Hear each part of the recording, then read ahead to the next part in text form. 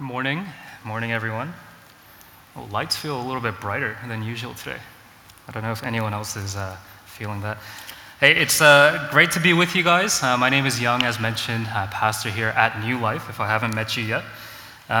You will notice, if you look around, that we have a lot of families in the hall today rather than off to the side in that parents' room.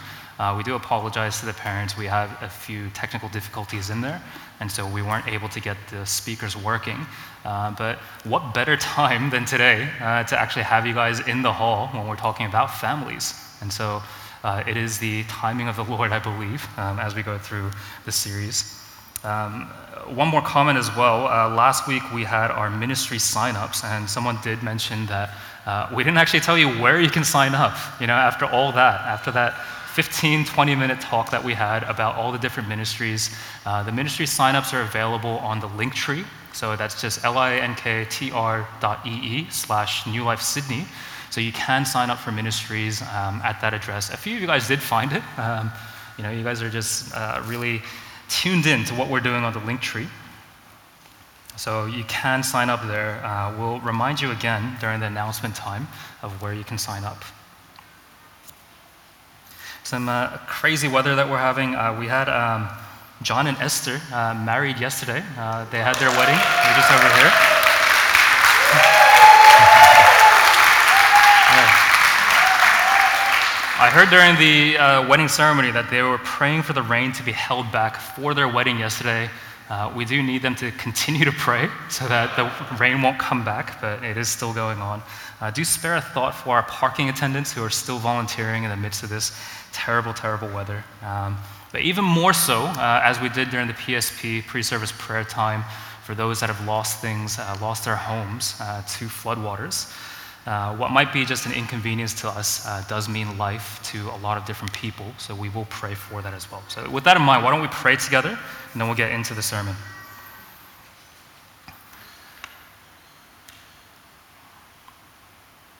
Father, as we think about the things that make up a life, the things that are going on in our lives, Lord, we do want to lift up a prayer for those that are outside of our immediate circles, indeed that are outside of the things that dominate our thoughts, Lord.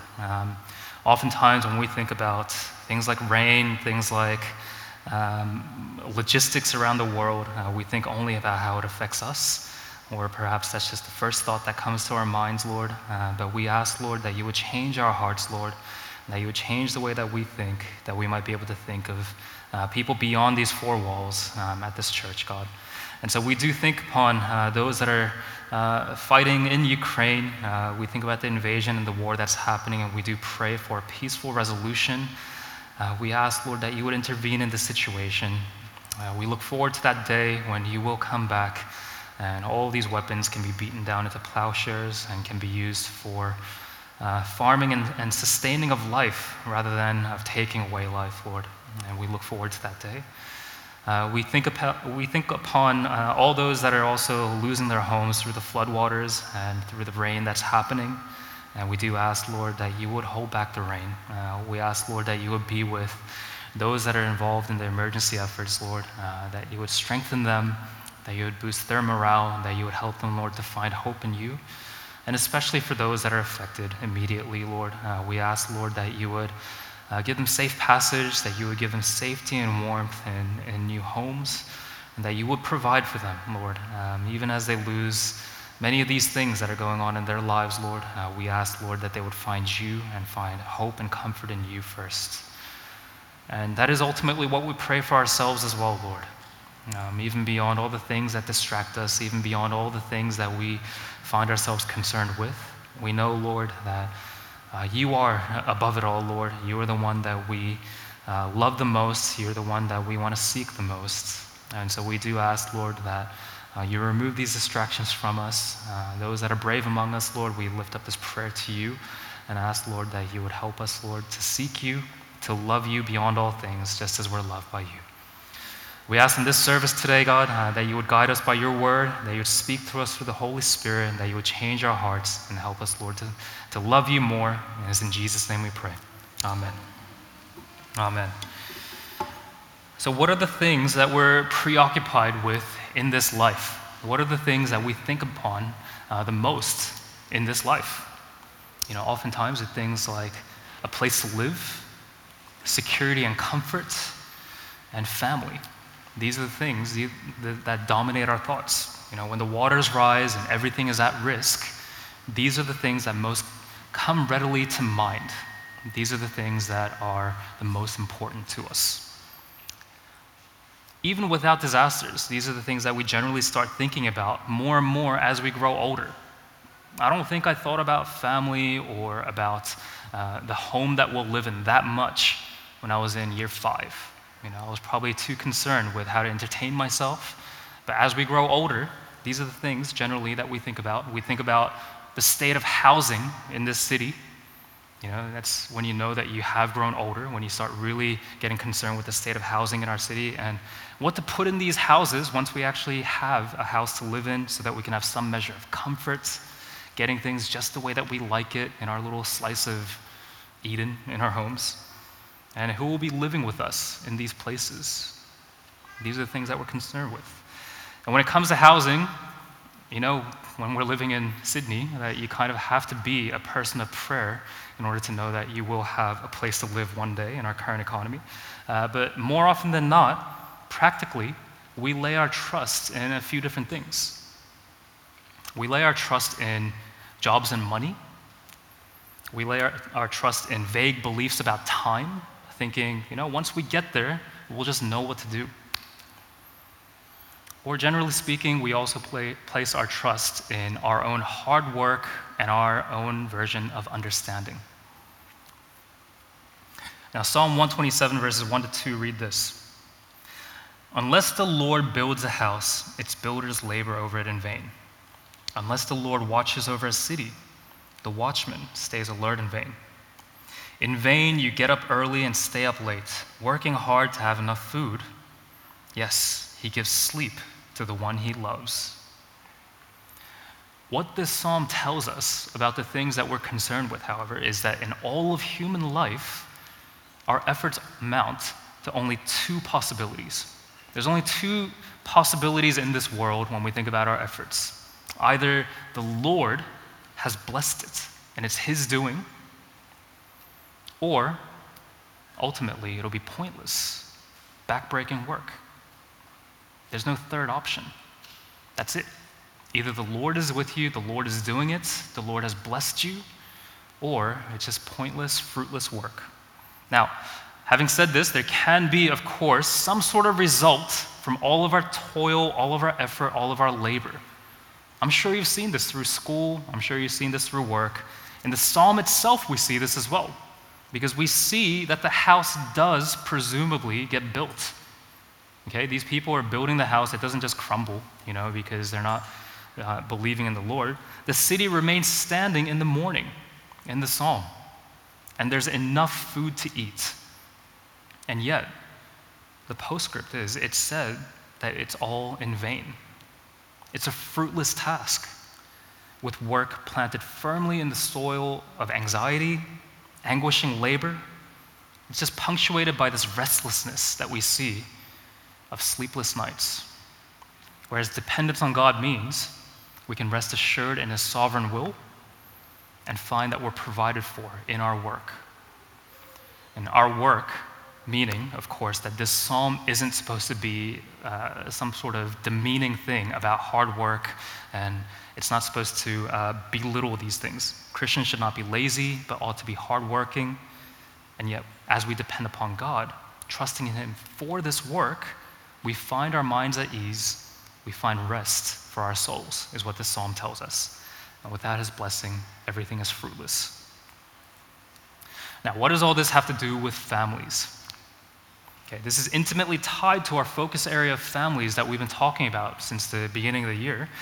As we think about the future, as we consider the future, and as we think about families here at New Life, the goal that we have in mind, when we're talking about this vision, when we're outlining this thing that we're talking about, it might seem too far off to some of us. It might seem too difficult to carry out. It might feel too hazy, like it's not clear enough. And it makes sense that it feels this way in this current day. It makes sense that it feels a little bit hazy right now. For the majority of our church, if you look around, most of us haven't started families. When I pointed out there's a bunch of families in here, a bunch is like a handful. We can count on one hand. There's a handful who have been married for a little while, who have children as well, but there's a much larger percentage of our population here at New Life who's single, or who's fully newly married and don't have children yet.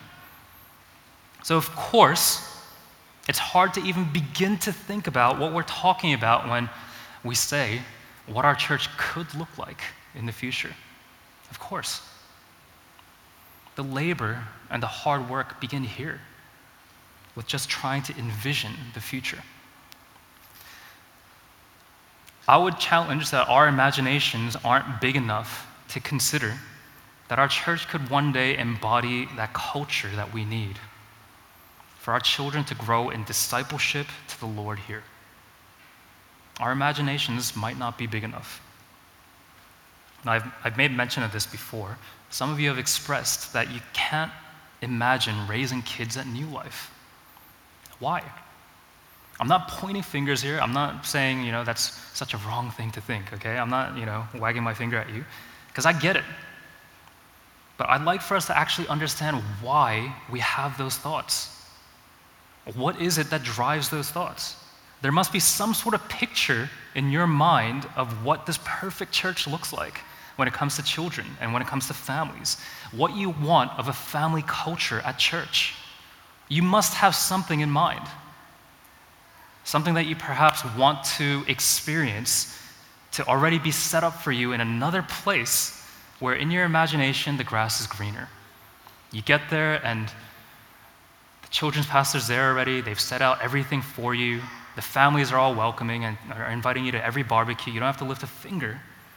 But in reality, you will probably have to labor over it there as well. Is New Life your church? Here today, is New Life your church?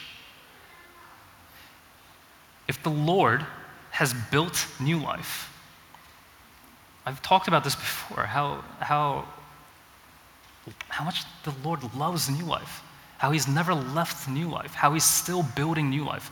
If the Lord has built New Life, then certainly we don't labor over it in vain. And thus, we can rest assured as we invest into something new, something future-oriented, something that our minds might not be able to fully grasp at this present moment, that we're not investing in vain. And so we work at it. We sow into it. We invest into families today, whether or not we have a family to speak of right now. Today is the day that we begin investing into families.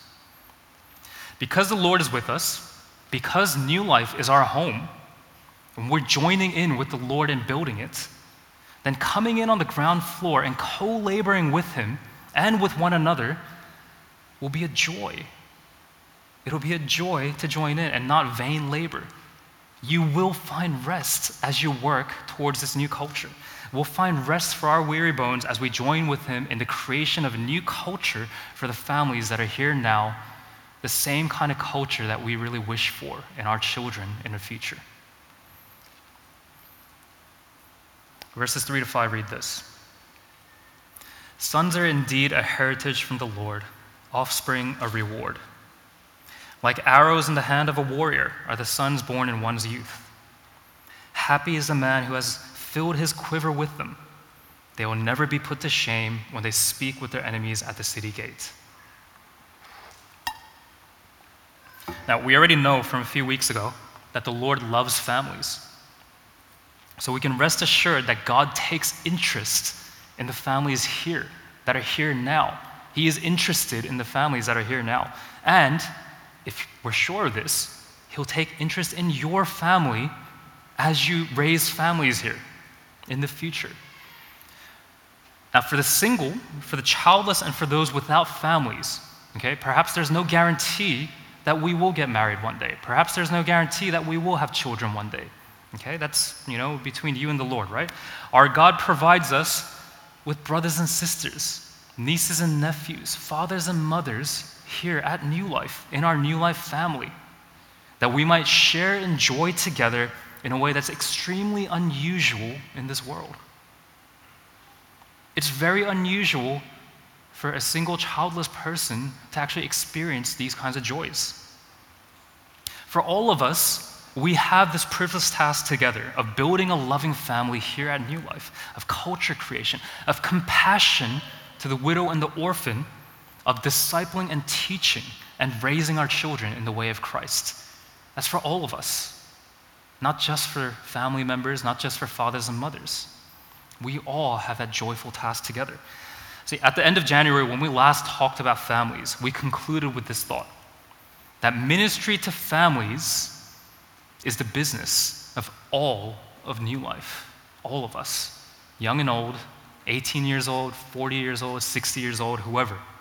All of New Life must be committed to families, just as we're committed to singles, just as we're committed to uni students, young workers. When we talk about refine, we can think about how we can refine our children and our future families as well. And we read through this verse together, Acts 16, 31 to 34. They said, "Believe in the Lord Jesus and you will be saved, you and your household." And they spoke the word of the Lord to him along with everyone in his house. He took them the same hour of the night and washed their wounds. Right away, he and all his family were baptized. He brought them into his house, set a meal before them, and rejoiced because he had come to believe in God with his entire household. Do you remember this passage if you were with us before? We've seen this before, that in baptism, even for those that don't have children or don't have spouses, we will be participants together in this discipleship of this child with our New Life family. When we look upon a family discipling their baby, we're basically entering into a covenant together and we're saying, hey, we're with you. We're going to support you.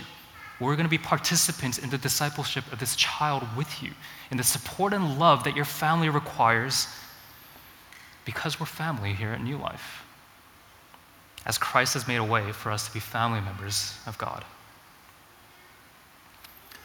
Now, as we've been talking about in our series Kairos, although our focus might not be here yet, although we might not have children yet, although we might not have family yet, our time for preparation is now. You might remember in our very first sermon in Kairos, the timing or the opportunity of God is like the tension of pulling back an arrow in your bow. I don't know if you've ever had that experience of actually, firing a bow and arrow, perhaps in sport or whatever. And Kairos is that exact moment when there's enough tension to fire that arrow and penetrate that target. Do you remember this? Like, this is what the timing of God looks like. When there's just enough tension. It's that exact moment. But now imagine that the right moment comes and you reach back and you find there's no arrows in your quiver. Begin crafting the arrows that you need today by investing into families today. God's timing, that season that awaits us, we must be ready for when that time comes. And so we begin preparing now, we begin investing into families today. In this way, we create a new culture together. We cultivate the best possible environment for young families and their children to grow in their knowledge and love of Christ. Pour yourself out for this task. Figure out how you can support the families that exist around us. And one day, hopefully, that becomes part of our culture. And the new generations that come up will support you as you raise your families as well. So let us labor together in New Life, prayerfully, joyfully, knowing the result is secure in the Lord already. That our families and our children that are here now can benefit from the loving culture that we one day hope to enjoy. That our future generations might be able to find a home here, just as we call New Life home as well. We're going to spend a moment in prayer.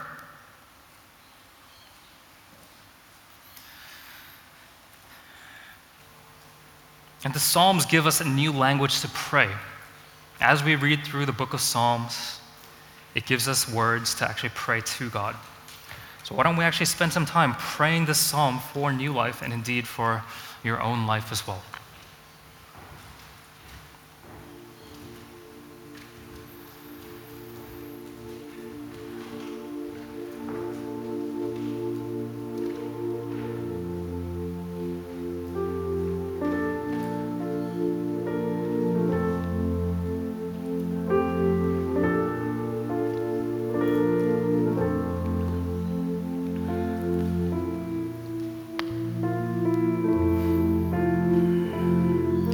For us.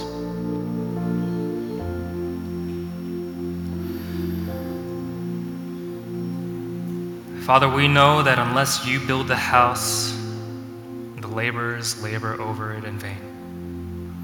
And so as we think upon New Life and as we think upon this new culture that we're embarking upon, and as we try to build a new culture here, Lord, we want to be absolutely sure that it is you that we're joining in with.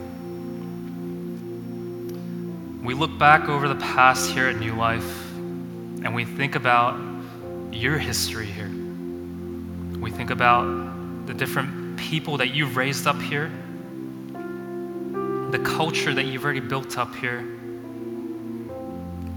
and the love and the gospel of grace that you have for us, the same gospel that saved us. And so we're certain that as we call New Life home, that you are here.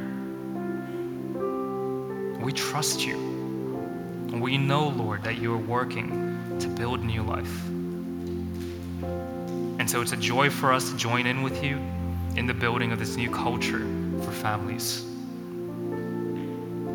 We know, Lord, that unless it's you watching over a city, the watchmen stay alert in vain. And so as we think about our city of Sydney, as we think about the many families that remain unsaved here, if we watch out over these families by ourselves, we know that we watch in vain. And we know that it can be a daunting task as we think about just the size of Sydney, as we even just think about the size of North Rocks, or as we think about the people that exist around us, our neighbors, our coworkers, our friends, and even our own family. But we know, Lord, that we can trust in you. We know, Lord, just as you broke into our lives to save us, with this good news that your Son saved us, that we can find utmost trust in you. We join in with your work, even as we take upon ourselves this task that seems so foolish to the world,